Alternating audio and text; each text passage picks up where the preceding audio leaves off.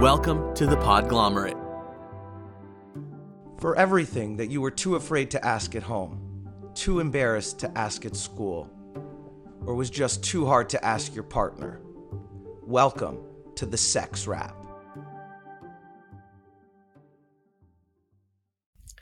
Hey everybody, and welcome back to the Sex Wrap. You're here today with Spring and Andrew, your favorite internet sex personalities, answering the questions that you've submitted about sex, about relationships, about sexual health. And we love answering your questions, so keep sending them in. You can email us. We're thesexwrap@gmail.com, and you can DM us on any of our social medias at the Sex Wrap. And that's wrap with the W. And Spring, how are you? I'm good. I am going through a breakup that's making me feel pretty sad a lot, but I also am feeling hopeful and optimistic and excited about my life. And I like how I can have all those feelings at the same time. It's kind of cool. I mean, breakups are really rough, and we have a ton of questions about. We could do a whole month about breakups, not while you're in the midst of one, but But if we really look at the human experience, we actually are better at connecting to other people when we're grieving. We're better at connecting and having honest conversations about ourselves.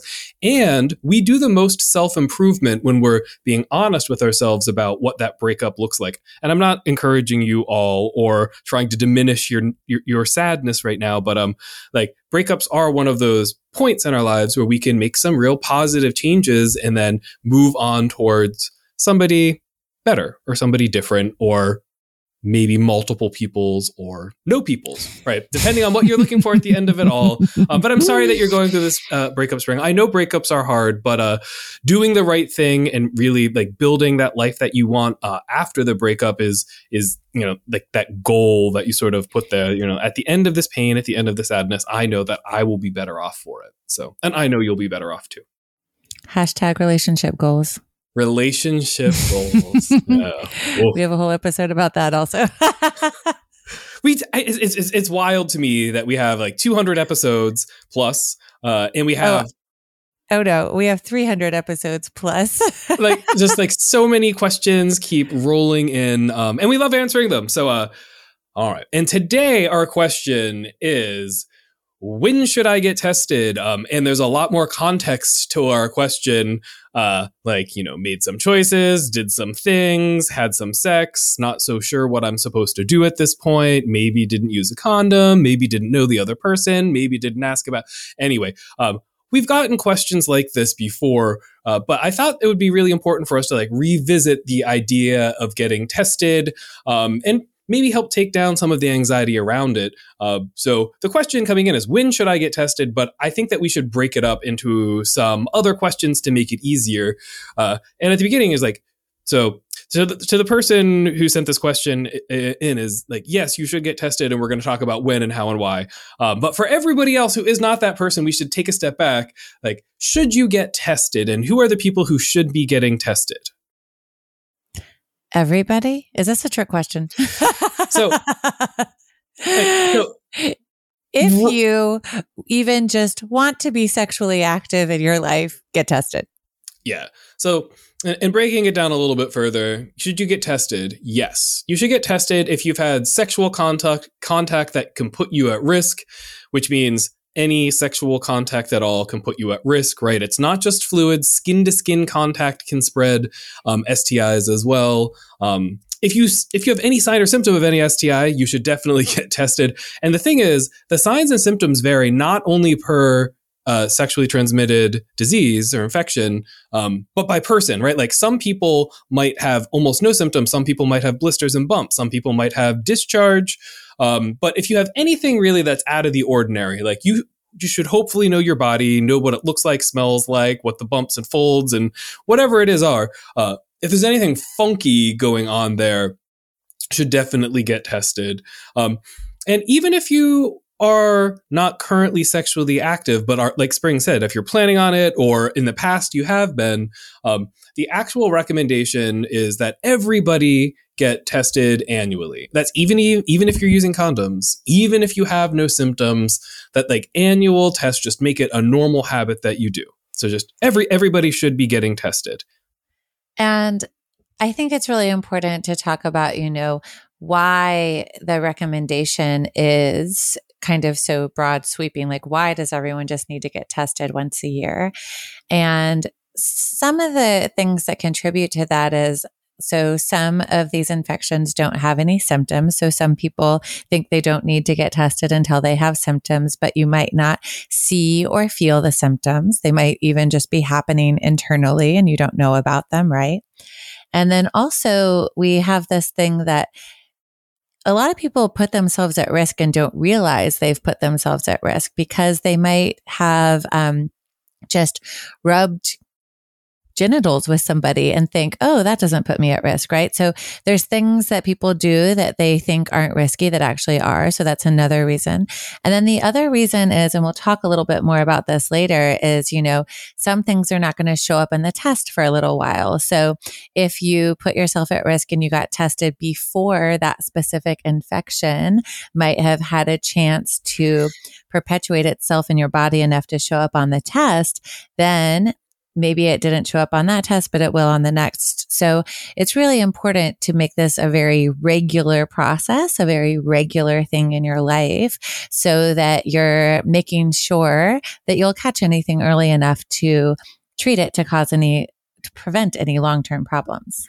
And there are some long-term problems that happen. Spring and I are going to mention many times in this episode, often people will catch an STI and there'll be no signs or symptoms at all. But that doesn't mean it's not doing potentially permanent damage to your reproductive tract, not leading to things like oral cancer, anal cancer, or cervical cancer, or causing infertility. STDs can cause a lot of issues. And I'm saying STD and STI back and forth this episode. We've talked about on the show before how, the whole sexual research intervention world was trying to force everyone to say STI, and it didn't catch on after like 30 years. So a lot of places are now reverting back to STD. I will use them both. I accept them both interchangeably. If you say one, I think the same overall things, and it's the same recommendation. So if you ever hear anyone say STD or STI, we're pretty much saying the same thing. But we're saying get tested every year. There's a lot of anxiety that people have surrounding getting tested. I would say the hardest thing about getting tested is that anxiety that comes with the entire process, the process leading up to it. Of course. The unknown is like the scariest thing in this life. We're all always afraid of what comes next, and for some reason, getting a test just brings that to our mind, really. It doesn't change anything, right? Like getting the test doesn't change whether or not you already have this infection. It's actually more helpful to you to know sooner. So the getting tested is actually, a helpful thing, not a thing to cause worry, but it does that thing where it just brings it to the forefront of our mind. We think about it. We get really nervous about what the results might be. And, I think part of this is like, how can we rephrase this? How can I really start to think like, okay, I'm going to do this to make sure I don't have anything. And if I do have anything, we'll figure it out. We'll do what we need to do. We're going to catch it earlier because I'm getting tested, and that's part of it. But yeah, it's still scary. It's still anxiety producing. Like, I think most medical things have a little bit of that with it, right? People are just afraid of bad news, especially bad news that impacts you. And it's easy to live in blissful ignorance, but in that blissful ignorance, you could put other people at risk or cause long-term permanent damage. It's also really important to note, all of the major STIs out there now have really solid treatment plans. A lot of them we can cure. Some of them we have vaccines for. But regardless of what the result of that test is, right, negative or positive, there are many, many, many pathways to happy, healthy, successful, sexy lives, right? It's about care for yourself and care for others and protecting your sexuality. But we do need to take a short break. When we get back, we're going to continue talking about how, why, when you should get tested.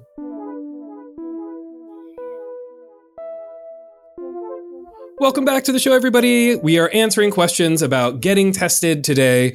So the question that came in was full of anxiety, and Spring and I were just talking a little bit about like the hardest part of STI test is like the anxiety leading up, that unknown, like what happens if? And the answer is what happens if is there's a pathway for you to be okay. But we've talked about the sort of should I get tested? And the answer is probably yes. The next we should talk about how should I get tested? A lot of people don't even know what it looks like. And it can happen in a lot of different ways, right? You can get tested with your primary care physician if you're comfortable with that. If you're not, there are lots of free health resources, right? Most parts of the United States and most developed countries have really great sexual health testing resources where you can get it for free almost everywhere. So you can go to a place like Planned Parenthood would offer free testing. And that's actually a huge part of what Planned Parenthood does. And I think something really cool that's come out recently is that you can order mail-in tests. So if you're absolutely terrified or you don't want to see a doctor, you want to do it at home, you can actually get tested for, I think it's chlamydia, gonorrhea, and HIV with a home test where a little package comes in the mail, you do some swabs, either genital or oral swabs, and then you send it off and you get your test electronically a week or so later. But there's lots of different ways that you can get it.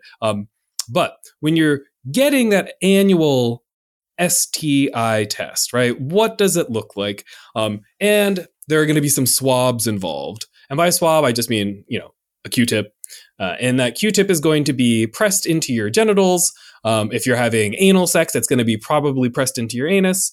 You can get a blood test, and you're going to get a urine test, right? So you want some blood, you want some swabs, and you want some urine. And that's it. Blood, urine, and swabs. Oh my. And, so we were talking about, the ways of getting these, and some people really want to make it less scary, and they think it'll be less scary by doing it at home. And I just kind of want to talk about that a little bit, like why would we choose one method or the other? And you can't do all of the tests you need to at home. So I think, if for some reason you need to do that in between or something, that makes sense. But as a regular check, you can, do this at like a yearly appointment. If you have a uterus and you're going to have pap smears, you can also do it when you go to get your pap smears, and have that be like a regular thing that you do. But one of the problems with a mail-in test is that you don't have the support of somebody there, to talk you through some of your questions, to counsel you with your options. And so I think that the mail-in tests are a great option. And, if you're feeling anxious, definitely opt for the path of more support. I would say actually go in somewhere, have somebody, right there that can help you with your questions. I mean, I think so many people have so many questions at that time, when they're getting tested. So, and if you go into a place like a Planned Parenthood or a sexual health clinic, the people and support staff and nurses and doctors there do this work all of the time. No stigma, no judgment. They're there literally to help you with your sexual health. And they will really help you bring down that anxiety. I think that the judgment is really what people are afraid of as well. Like, well, what if my doctor, my PCP, my primary care physician, who's known me since I was a baby, finds out that I have chlamydia? What's going to happen? Are they going to tell my parents? So I think using those sexual health clinics is really a great option if you're worried about that as well. And most of them have free or sliding scales, and you can get those tests really, really, really cheap. And if you're at a college or university, you can go to their health clinics. And almost everywhere in the country, they've taken that away from like the normal payment plan. So it's free and no email goes to your parents. No one finds out. So you get to talk to a healthcare provider and come up with an action plan to deal with what's going on with your genitals. And I would say, just because we're saying that, most places that are focused on sexuality and sexual health do have very sex positive people working there. But I would say that's not 100% universally true. I've had bad experiences occasionally, and I know friends who have also. And so, one of the things we're going to talk about even more is like, how do you make this more normalized? How do you bring this into the rest of your life? How do you bring your friends into these conversations, friends and partners, right? And I think it's also really important to talk to friends and partners about where they've been tested and, where they've had good experiences, and get recommendations from friends also about where they've gone, because you want to find a place that's a good fit for you. And you want to find a place that is also, like really friendly and welcoming. And you might be able to find a better place just by asking a few friends rather than just searching for something. So I think that's, make it a regular conversation you're having with your friends too. Where do you get tested? Where have you gone last? Yeah. Want to hear a really funny story about me? He asked this like it's not a rhetorical question. So little Andrew, when I went to college, for those of you who don't know, I am a little bit germophobic. I don't like touching people, and I have hand sanitizer everywhere. But when I became sexually active with partners, I had a 3-ring binder, and I would go every 3 to 6 months and get a full screen at Penn State University. Thank you, Health Services Penn State, for putting up with me. And then I had a whole binder, and anybody who I'd be interested in having sex with, I'd be like, well, here is my sexual binder. Where is yours? Where are your tests? Do you have a 3-year history? Can you give me all of the details? And I'd page through and look at my results. I'm sure I have that somewhere. That's like an artifact. If I ever become like famous, like you could look at my STI test. Nobody wants to look at your test from. I'm not going to say how many years ago. but the people there, right, and this was a couple years ago, were all really supportive and nice. But Spring is right. Ask friends for good doctor references, good nursing references, good sexual health references. If you have a bad connection to a healthcare provider, like, don't go to them again. You're like, all right. Don't not go at all, but just don't go to that one. Ask somebody like, hey, do you know anyone who's a little bit nicer? And if you're at a Planned Parenthood and someone is rude, you should definitely report them as well, saying like, this person's not working within the ethic of sex positivity and sexual support and sexual health. So something else I think is really, really important for us to talk about today about getting tested. And I mean, I think this is the most important part of today's episode is, when should I get tested after an event happens? You've had unprotected sex. You've had unprotected sex. There we go. By event, we mean you didn't use the condom you meant to use. Or it broke, or something else happened. Who knows? But yeah. Or just if you've been in a relationship with someone for a while and you haven't been using protection, and then you're going out into the dating world again. And I mean, we talk about this a lot too, even, in relationships that we communicate and we think are monogamous. That doesn't always mean our partners are. Sometimes they have done things outside of a relationship without telling you. So people, you could be at risk. You could be at risk if you haven't been using protection with a partner. So definitely, as you're changing partners, as you're changing relationships, that's a really important time to get tested again also. So it doesn't have to be this time like, oh, I forgot to use a condom, but changing relationships, changing partners, that's a great time to do that too. And there's a lot of people who go and they'll have like a one-night stand or a hookup and they won't use a condom. And then they'll go to the clinic and get tested the next day. What? And yeah, so there's this thing called the window period, or the testing window for all of the various STIs out there, and it's different for every single one, from a few days. Very annoying.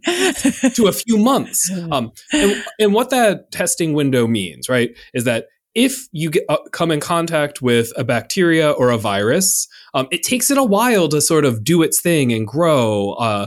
And at the very beginning, when you're first infected with a new STI, you might not notice anything for days, weeks, months, or even years.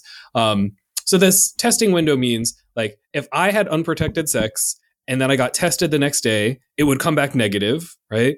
But then a week later, I could potentially spread chlamydia to somebody else, right? So that sort of that incubation period when the test isn't sensitive enough, or there's not enough chlamydia in me to actually show a positive on the test. but every single one is a little bit different. So the window periods change. It is a little bit confusing. Yeah. So if you're looking at the different window periods, I think one thing to do is a lot of people say like, well, if you haven't been tested in a while, go ahead and go the next day, because then you have like a baseline measure that you can look at and say like, okay, I know, this is basically valid for a few months and everything happened before that. And then I'm going to need to get tested again. And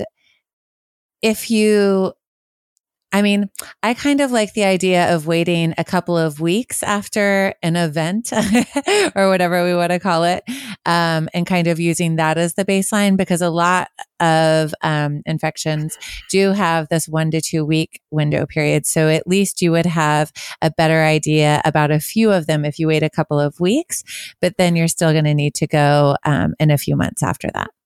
Yeah. So really, it's the bacterial STIs, chlamydia, and gonorrhea that show up pretty quickly. That's 1 to 2 weeks. And then it's the viral ones that take typically a lot longer to show up in tests.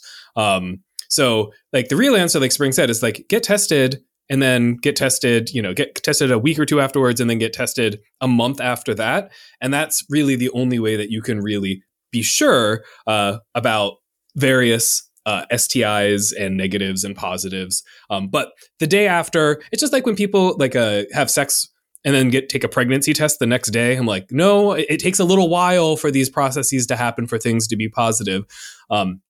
So that window, though, is important because during that window period, you can be contagious and you can spread them to other people as well. So if you really want to be protective after you've had unprotected sex, be extra careful, use condoms, use safer kinds of sex, outer courses and manual masturbation or stimulate, like do things that protect yourself and protect the people around you as well. But we do need to take a short break. When we get back, we're going to be talking about what can we do to make this a little bit easier and what can we do if we get a positive result. Be right back.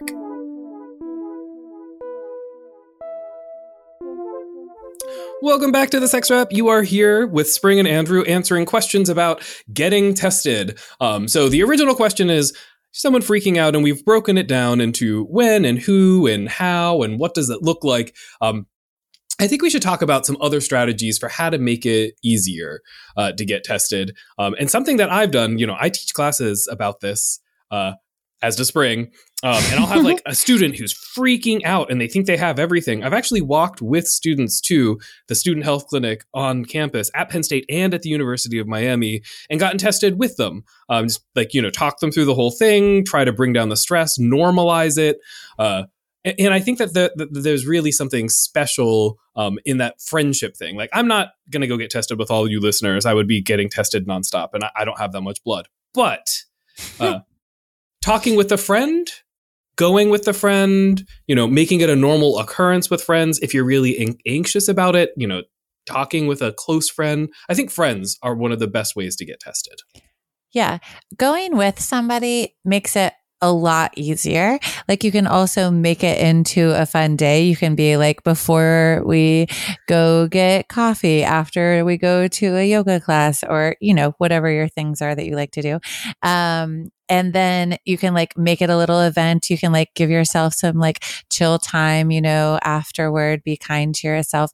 But if you like kind of set it up with somebody, there is a little bit more of like looking forward to it. Like, you get to see your friend, you get to hang out. It kind of takes away some of the anxiety. And also you have someone right there to talk to. You know how like when you're waiting, all you're doing is like texting people on your phone, right? You're like sitting there like, oh, I'm waiting. Like, when you have someone right there, it's so great because you really like co-regulate and you can like calm down and you can be like, okay, this is fine. Or you can psych each other out a little bit and have it be funny and laugh. And that also will calm you down a little bit. But definitely do it with other people. You can do it with your partners. You can also like make it a club thing, like every 3 months we all go do this together. Like get in on our sexual health club that is the most fun club you could be in, Sexual health club. Let's get tested. No. The other thing that you can do to really bring the anxiety down and make it easier is just make it a habit. Like put it in the calendar and schedule it and just have it be a normal thing.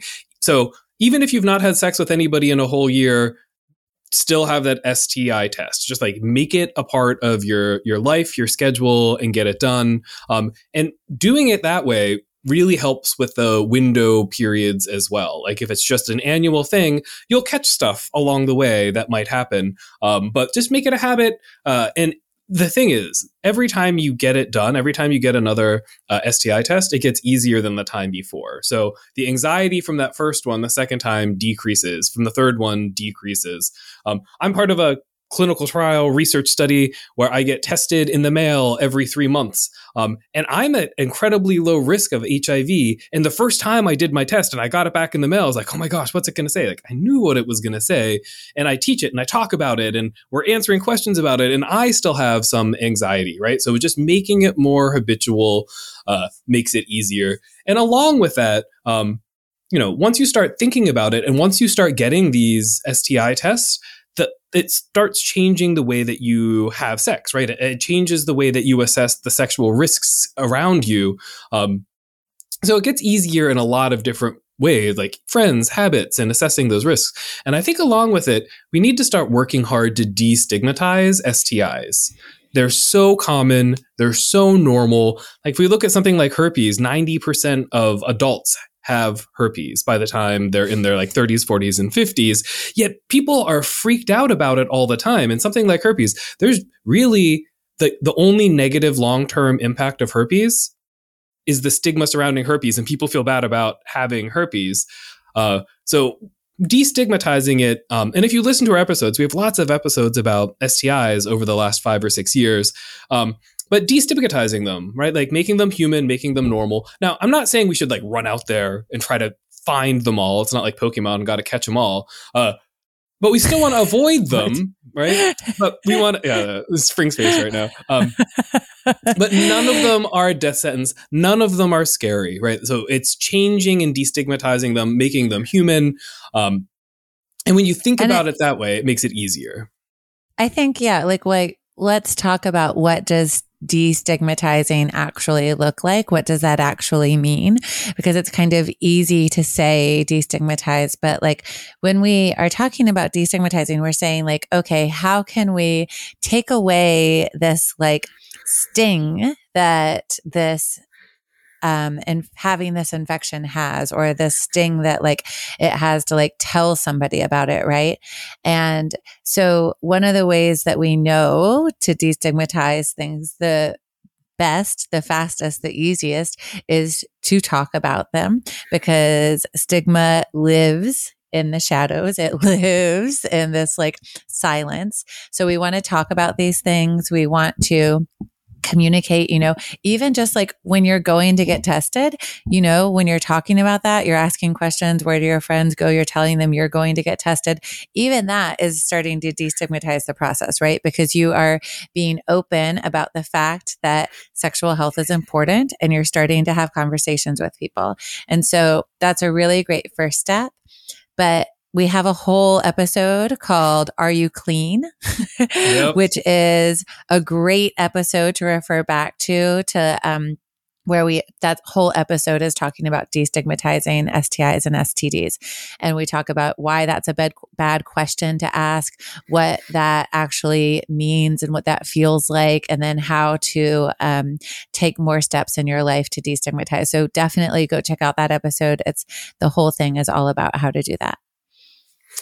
One last question that we have to answer before we're done for today. And it is, what happens if I do get a positive?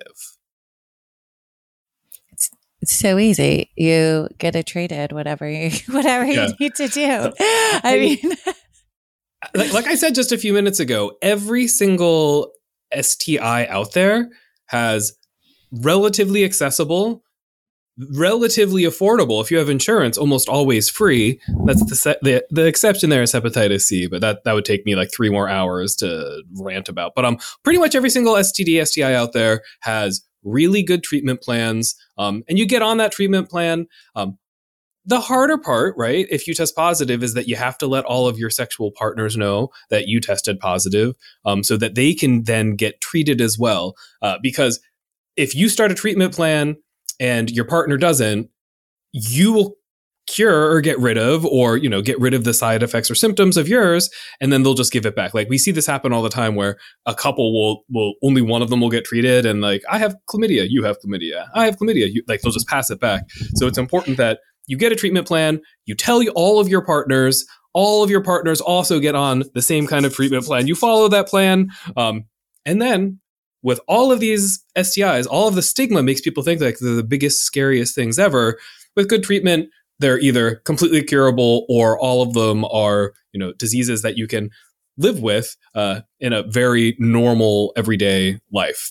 So, yeah. And I mean, I think the thing about, testing positive for something and then needing to tell partners, also that does feel, like another big burden, another thing that feels scary that you have to do.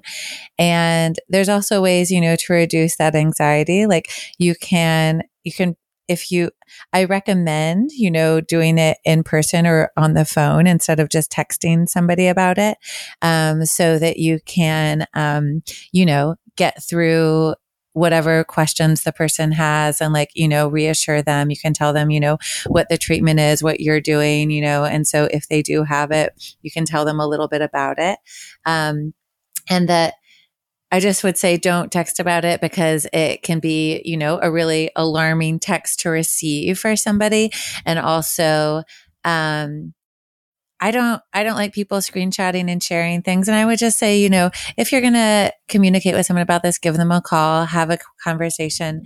And I think that's going to be one way to help secure some of your privacy around it, and to feel a little more, like you can communicate what you need to communicate with the person. And you can also practice doing that. I mean, that's the other thing I want to recommend is practice doing those things with your friends, practice those conversations.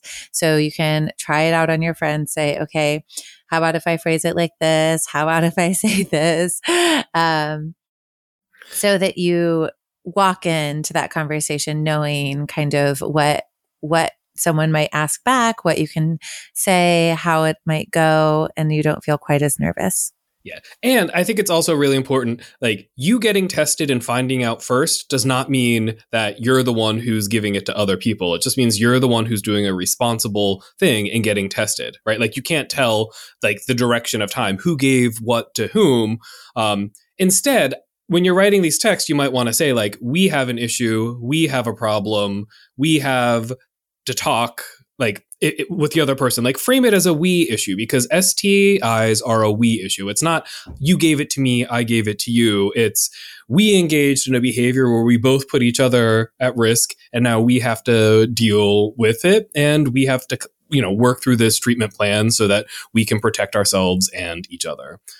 So like frame it like that. Too frequently, the person who gets tested gets blamed for the STI, but all they did was the right thing in making sure they were protecting themselves. So like we have to sort of take that out of the equation and know that if you're the one who's getting tested, and if you find out that you're positive, you're the one who's doing the hard work of actually being a good friend, a good lover, a good whatever it is inside of the relationships that you're sharing with others. All right. Any last words for who, what, where, why, when, how I should get tested? Yeah, I mean, I think just go do it now. Get yourself on track. I think I will tomorrow. And I'm not kidding. I'm just going to go do it. Just like, I want to be a good example for other people as well, because I can destigmatize it, right? Like Spring and I can go get tested. And all of our listeners, like, oh, wow, these people I listen to talking about sexual health are going to get tested. So I'm going to do it. I'm going to go tomorrow. And I will find my binder and I will put my new test into my STI screening binder. Yeah, that's awesome. All right. Oh, my God. Well, thank you for listening, everybody. No, and if you have any questions about this episode, any follow-up questions about this, any questions at all about STIs, about relationships, about romance, about sexual health, about Andrew's binders, about my binders, we would love to hear from you. You can call us at 413-I-RAP-IT. You can send us an email. We're thesexwrap@gmail.com. That's rap with a W, W-R-A-P. And you should definitely check out our social media. We're really active on Instagram and lightly active on Twitter and Facebook at The Sex Wrap. Thanks for listening, everyone. Bye. For everything that you were too afraid to ask at home, too embarrassed to ask at school, or just too... Music for this episode provided by the ever-elusive and mysterious Breakmaster Cylinder.